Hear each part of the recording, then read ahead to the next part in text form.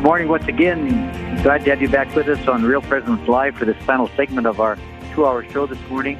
I'm Father Mike Malloy coming to you from Rapid City, South Dakota, from the Mustard Seed, our Catholic bookstore here in Rapid City. It's great to have you with us, and we want to get right into this next topic, although not an easy topic to talk about, one that's very important. So let's begin by introducing Dr. Marcy Morin. Marcy, are you there? Yes, I'm here. It's good to have you with us, Marcy, on this for this Thank segment you. of our show. Can you begin by just giving us a little bit of a brief, little bit about who you are? Well, I'm the clinical psychologist for the Catholic Diocese of Sioux Falls, and we have a grief center as well as a small mental health center, and we provide a lot of services to the parishioners throughout the diocese. Wonderful, much-needed ministry, I'm sure, for all of us. So we want to delve into the topic of grief that can really affect people during the holiday season. Can you tell us about that? Yes, right now we have an ongoing grief program throughout the year. There's 6 weeks in time, and right now we're involved in grieving a loss during the holidays. And we're in the 3rd week of that program.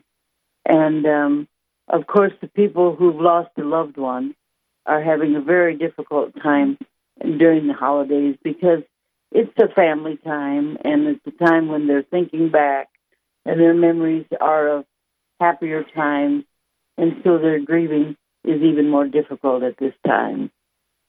Yeah, and probably not something that a lot of us, especially if somebody hasn't gone through that, not a lot of us are aware of, are conscious That's of right. the grief that people go through in the holiday season.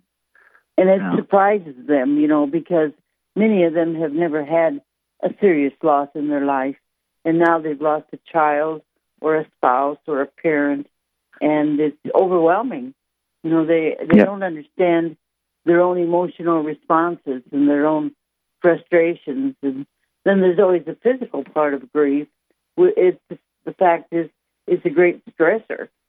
So they have to also be aware of their own physical health at that time. You bet. And, I think one of the easy things to do for people would be to simply sort of hide. I'm just going to ride out this emotional experience. Not the right thing to do. Would you agree? No, I agree. And I think it takes a lot of courage for them to come. We meet every Tuesday evening for 6 weeks. And I think that if they come the first time and can get themselves back the second time, it gets a little easier. But you're right. It is better just to stay home and curl up on your couch and try to hide and withdraw, which is not a healthy way when a person is grieving. Okay. And, if somebody isn't, we have obviously people listening all over the Minnesota's, North, South Dakota, and into Wyoming. If somebody doesn't have access to a program like you're doing, what would be your encouragement to them if somebody suddenly becomes aware that something's not right, that they're experiencing some genuine grief over the loss of a loved one? Mm-hmm. What would you encourage them to do? Well, I would encourage them to try to get some information on grief and bereavement. Usually the funeral home that handles the services or the pastor will have some booklets or some information. I think the most important part of our program really is education, because once people understand how serious grief can be and how painful, I think they can accept it better. Another thing we do in the 3rd week of the program is our time for the spiritual part of the program. And then I always ask a priest to come and talk to them, answer questions, and help them with their spirituality at this time. Those are all, I think, really, really great options and possibilities.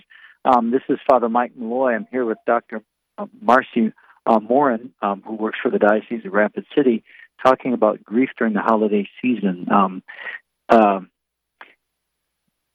Can you talk a little bit more about the focus on God as part of this process? What are the topics, or how does the pastor or the priest that comes, how do they approach this? I think when people are grieving, the first thing is they just can't grasp the loss, the finality of death. I mean, sometimes they spend the last moments with their loved one. I think that always helps. Sometimes it's unexpected, an accident or a suicide, and they haven't been present. I think it helps if the loved one has been present during the death. But they have many questions about God and what is God's hand in all of this, and should I be angry at him, or should I pray to my loved one who's in heaven with him now? And they ask the priest many questions about later in life, about where their loved one is, and can they see him, and they need that kind of reassurance that they're okay, that they're safe with God, and they're waiting for them, and that's the kind of things they need to hear. Because it's such a lonely time. After it sinks in, you then figure out that you're all alone now, and this husband or this child, they're gone, and they're not coming back. Okay, yeah, and obviously those are all very, very important things. And we mentioned earlier the importance of people not being alone, even if they can't reach out to a professional, to reach out to someone. Yes, and I think that's a very important part of the grieving is we encourage, after our program, we encourage the development of support groups, within their parishes, within their communities, so they've got other people to talk to that have gone through the same thing and are maybe going through it right now. So the social connection is very important with our program, too. Absolutely, yeah.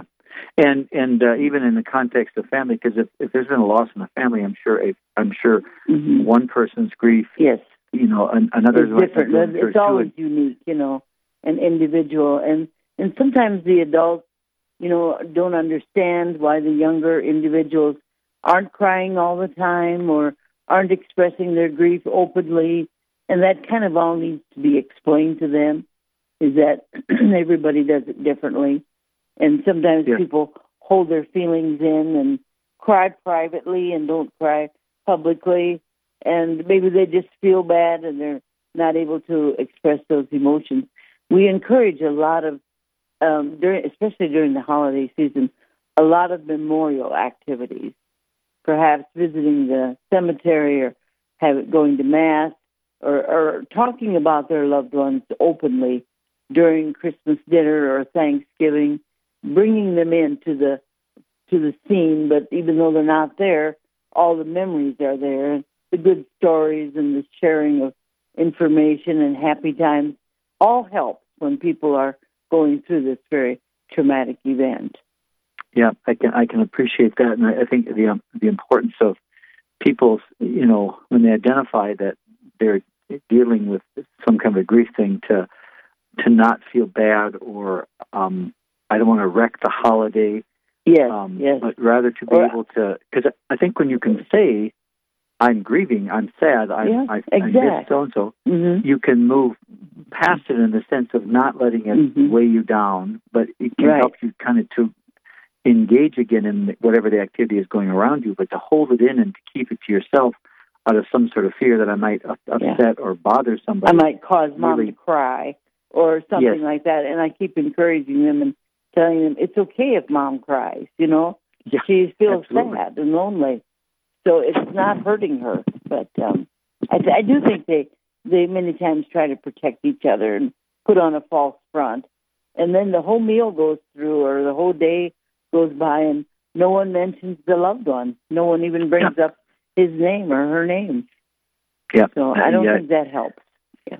No, I don't think it does either, because it's on everybody's mind. And there's a lot of memorial things they can do as a group. They can go to church together, or they can pray together. They can light a candle. They can look at pictures. They can do a lot of things to bring the memories back. Yeah, to help cope with the situation. So yes, and all the research tells us that recreating the tradition and the memories is so helpful in processing through grief. So it's all been researched out, and we're encouraged to follow those parts of the grieving process, because we know that at the end there needs to be a normal, healthy adjustment to this change. And it's all about adjustments. We don't forget our loved ones. We don't ever want to think that we could ever forget them, but we have to adjust to this change and go on with life. And so we promote this adjustment as gently as we can. Yeah. Well, these are really wonderful ideas and wonderful helps. Marcia, we really appreciate the work you're doing, and we appreciate the insights. Hopefully those listening can really gain some understanding of what it is that they need to do in their life if they find themselves in this time of grief during the holiday season. So thank you for the work you do, and God bless you, and keep doing it. Thank you for the interview. All right. Take care, Doctor. Bye. All right. Well, that kind of wraps up our show. At least we're getting to the end of it. It's been a great morning. We've had some great interviews. That last one, I think, is so important because I think a lot of times we put on this face that the holidays have to always be wonderful and happy. And I think the holidays have to be truthful and they have to be kind. And sharing the sadness and the grief is the way to get to move through it, and it's a way to really help everybody to focus and come around to an appreciation of what the whole holiday season is all about. It's about the love of God poured into our life through His Son Jesus. So we're drawn to the end of our show. It's been a great show for me. I've enjoyed it. A little rough around the edges, but that's okay. We make things work, and it's been a great experience once again to visit with people and share the goodness of our faith and life. And we want to put a shout-out to the Mustard Seed for allowing us to be here, for hosting us as they open their business and people come in and go. It's always good to be here and be around. And we still are wondering about those chocolate Advent calendars. I'm thinking it's a calendar that you look at and then you just eat it. But I'm guessing that's not true. So, I guess you're going to have to figure that out, all of you listening, and, just to figure out what a chocolate, maybe come in and look and see what a chocolate Advent calendar looks like. But we appreciate being here at the Mustard Seed. We appreciate their support for Catholic Radio. We appreciate all of our supporters. We have some great businesses through the area and throughout the whole region that really support this radio station, and we appreciate that. So that about wraps it up for us. We're heading into the top of the hour and into the rest of the programming for Real Presence Radio. We thank you for being with us. We thank you for listening and for caring, for sharing the good news. May God bless you. May you find joy and hope and happiness in your life. And we will be with you again in the next month. Take care. God bless you. You're listening to Real Presence Radio. Take care.